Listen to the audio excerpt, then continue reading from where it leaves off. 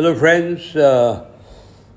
Happy weekend, and I hope everybody is well and will enjoy. The weather here in Delhi is rather nice now, and so it's not the heat is over, sort of. Not there today. It's been raining the last couple of days. We all talk a lot about who's doing great things and who is great. I mean, whether it's sport or academics or politics or innovation or technology or whatever, what we discover.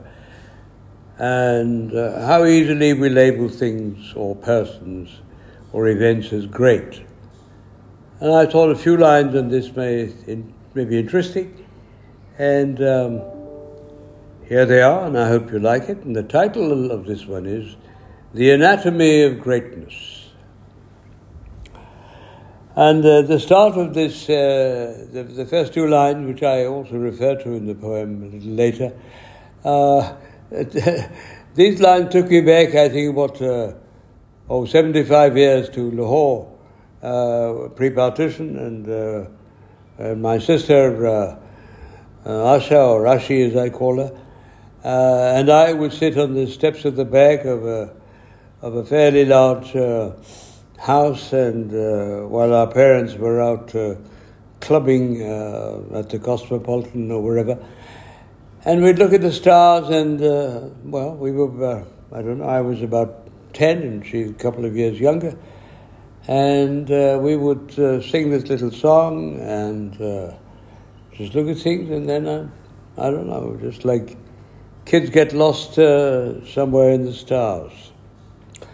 So the anatomy of greatness. All things wise and wonderful, all things great and small. All things rise to their pinnacle before they age and fall. All things start from the seed, mixed with dust and weed. True it is of all things, true it is indeed. The first two lines that I recall were in reference to God making all. We'd look at the stars, my sister and I, wondering how and why. We gloat about things, about achievements and stuff, about invention and innovation. We gloat about things, about achievements and stuff, about invention and innovation.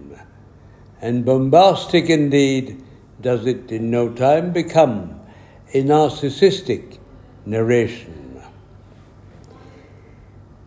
I think and I wonder too on what is the anatomy of greatness.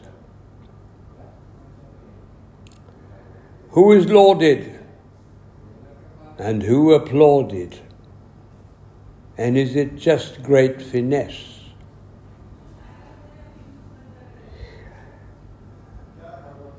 I shan't comment on the finesse part of it. We all know what it is and what it means and how it works and what makes it work. I think and I wonder too on what is the anatomy of greatness. Who is lauded and who applauded? And is it just great finesse? Is it artistry? Is it artistry, a bit of razzle-dazzle? Were legends and greats, in inverted commas, truly superior? Is it artistry, a bit of razzle-dazzle? Were legends and greats truly superior? Better than the best? Why and how? Did they make us, the others, feel inferior? Only then was I truly struck by the naivete in all this. Only then was I truly struck by the naivete in all this. Greatness then was laid to rest, and its anatomy indeed put to test. What lay behind it everywhere, everyone, everything, was horrifyingly simple. What lay behind it everywhere, everyone, everything, was horrifyingly simple. Like all it takes for a flashing smile is a tiny little dimple. And so it is with brilliance, nothing more than toil. And so it is with brilliance, nothing more than toil. We've all heard that remark of 99% hard work and 1% or whatever you want to call it. Dame luck if you want. And so it is with brilliance, nothing more than toil. Don't give me that donkey thing, folks, else, in sheer hopelessness, I might recoil. And so it is with brilliance, nothing more than toil. Don't give me that donkey thing, folks, else, in sheer hopelessness, I might recoil. True greatness lies in humility, in simplicity, in the recognition of equality. True greatness lies in humility, in simplicity, in the recognition of equality. We are human, every woman, each man. Do what you like or what you can. True greatness lies in humility, in simplicity, in the recognition of equality. We are human, every woman, each man. Do what you like or what you can. He who cares for another, and the he includes the she, folks, obviously, everywhere.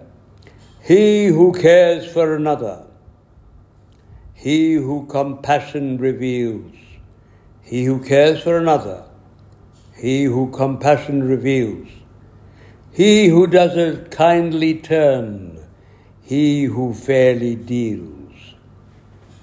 He who praises some other is embarrassed by praise of the self. He worships the one and the only, not lucre, nor the mirage of wretched pelf.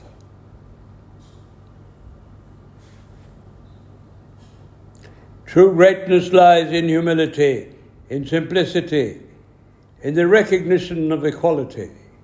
We are human, every woman, each man. Do what you like or can. He who cares for another, he who compassion reveals, he who does a kindly turn, he who fairly deals. He who praises some other is embarrassed by the praise of the self. He who worships the one and only, not lucre, nor the mirage of wretched pelf. He, the one who can lay claim to being always true to goodness, he the only one then. He who can lay claim to being always true to goodness, he the only one then to be miles away from the duplicitous veil of greatness. He the only one who can lay claim to being always true to goodness. He the only one then to be miles away from the duplicitous veil of greatness.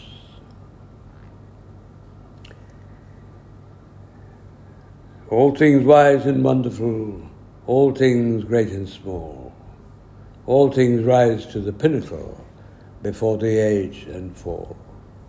All things start from the seed mixed with dust and weed. True it is of all things, true it is indeed. The first two lines that I recall were in reference to God making all.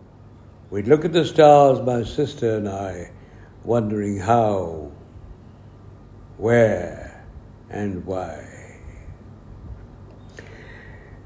Thank you, my friends. I hope you like it, and if you do, you're more than welcome to share it with anyone you wish to.